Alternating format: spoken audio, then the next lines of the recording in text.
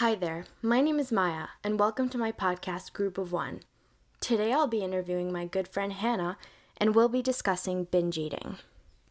Hi, Maya. Thank you so much for having me here today. I am super pumped. Let's do this. So Hannah, the first thing I'd like to know is, what is binge eating?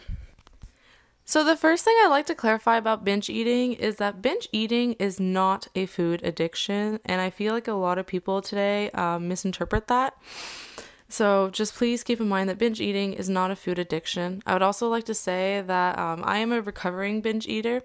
So in today's podcast, I will be referring a lot to personal experiences that I've had just so you can get a better grasp as to what binge eating really is.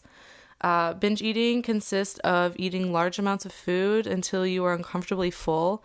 I've had many times where I've physically been putting the food in my mouth, felt sick, and still ate it. I felt like my stomach was going to explode. Eating in secret is also something that binge eaters will do a lot of the times. Personally, I would hide my wrappers at the bottom of the trash can. I would also wait to be alone to eat. Whether that be like any like type of snack or anything, but a lot of times when it came to my binge eating, I would wait for my roommate to go to bed and then I would binge eat. And the feeling of disgust and shame that you have during and even after is I can't even explain it to you. You just feel so horrible. I've had times where I've binge ate, threw up, binge ate again, threw up again, and just the feeling that comes with that it's undescribable. I'm really sorry you went through that. But what I would like to know, Maya, is why have we evolved to binge eat on high calorie foods? Well, Hannah, according to Yuval Harari's book Sapiens, in the savannas during hunter-forager times, high-calorie foods were actually extremely rare. A typical forager came across one type of sweet, ripe fruit. They would then, on the spot, consume this fruit as much as they could before any other animals could get to it. Ergo, the forager that binged on high-calorie foods was more likely to pass on their genes and produce offspring, because they were the ones to eat and they were the ones to survive. Hence, we are now hardwired to consume as much as we can of high-calorie foods when we get our hands on them. Binge eating, therefore, according to this theory, is completely natural. But why is this a problem today? Because now, from hamburgers to gelato, from chocolate to potato chips, we have unlimited access to these calorie-dense foods. We must, however, constantly keep our evolutionary instincts in check due to this high access. But this is not as easy for some people as it is for others. So Hannah, what I would like to know is what makes a person more likely to be a binge eater? So, for this, I'm going to be talking about 6 different factors.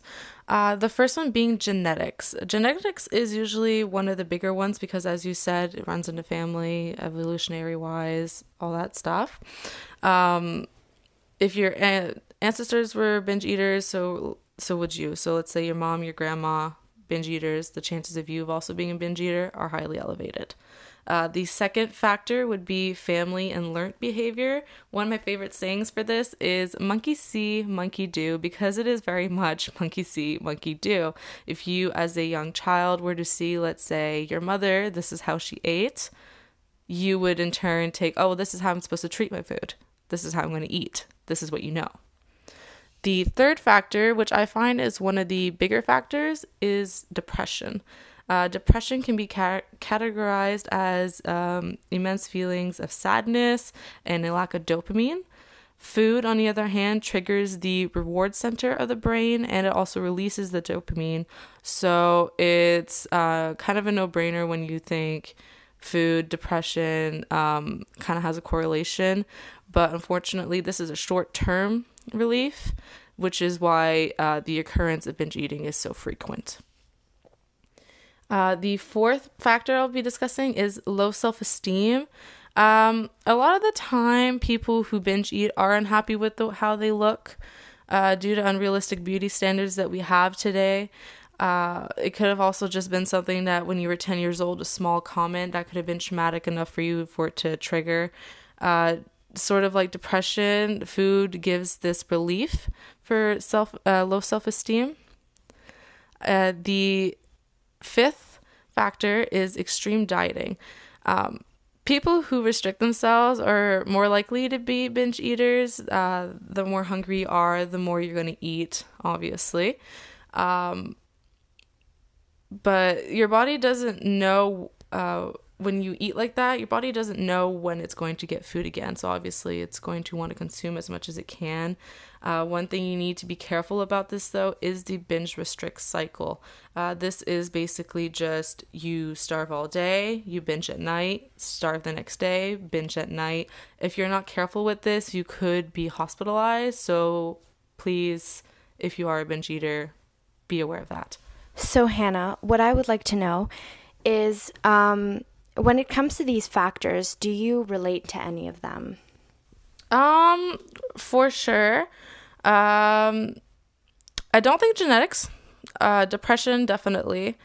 Low self-esteem, for sure. Dieting with my eating disorders that I've struggled with over the years. I'd say those are like the main three that I struggle with constantly. And did anybody ever make any comments to you that led you to have a lower self-esteem? I would say when I was younger, that's probably when it started. My grandmother was from a different time, so, a woman has to look a certain way, lady has to act a certain way, and I think that just had a very big impact. I was like 6 years old, and I was saying, oh, you probably shouldn't be eating that cookie. You know what I mean?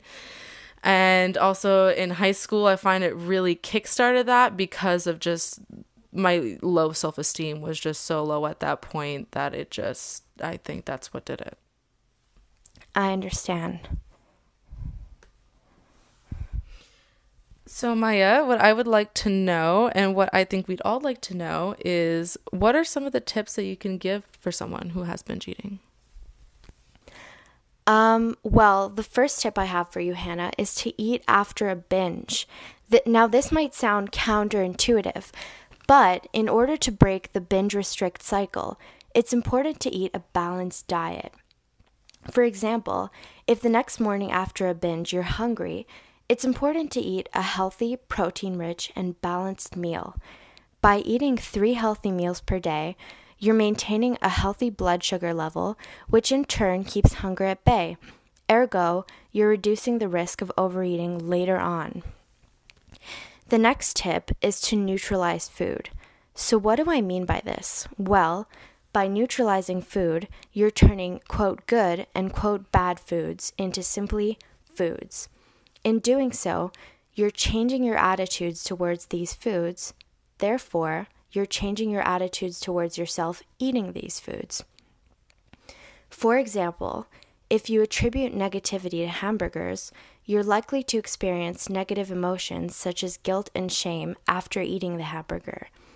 As we mentioned earlier, feelings of guilt and shame can lead to even more eating, so neutralizing food is a great way to reduce binge eating. Next is to keep a food diary. While this is not for everyone, keeping a food diary can be very helpful when it comes to controlling our eating habits. This is because in doing so, you're bringing consciousness to your plate, therefore putting more thought and consideration into what goes into your mouth. Because binging is a mostly thoughtless activity, this can bring mindfulness to what you consume and allow you to reflect upon the nutrients you're receiving, allowing you to perhaps reduce the amount or make better choices. Next is to think about why you're binging. Before engaging in binge eating, it's important to consider why you're doing so. While it is not always easy to pause and reflect upon your emotions when you're craving 3 hamburgers, a bag of chips, and a tub of Ben & Jerry's, it's certainly worthwhile. This is because in doing so, you might be able to consider these emotions and try to solve the issues that cause them, if there are any, in other ways. Oftentimes, the issues causing our emotional despair cannot be directly fixed.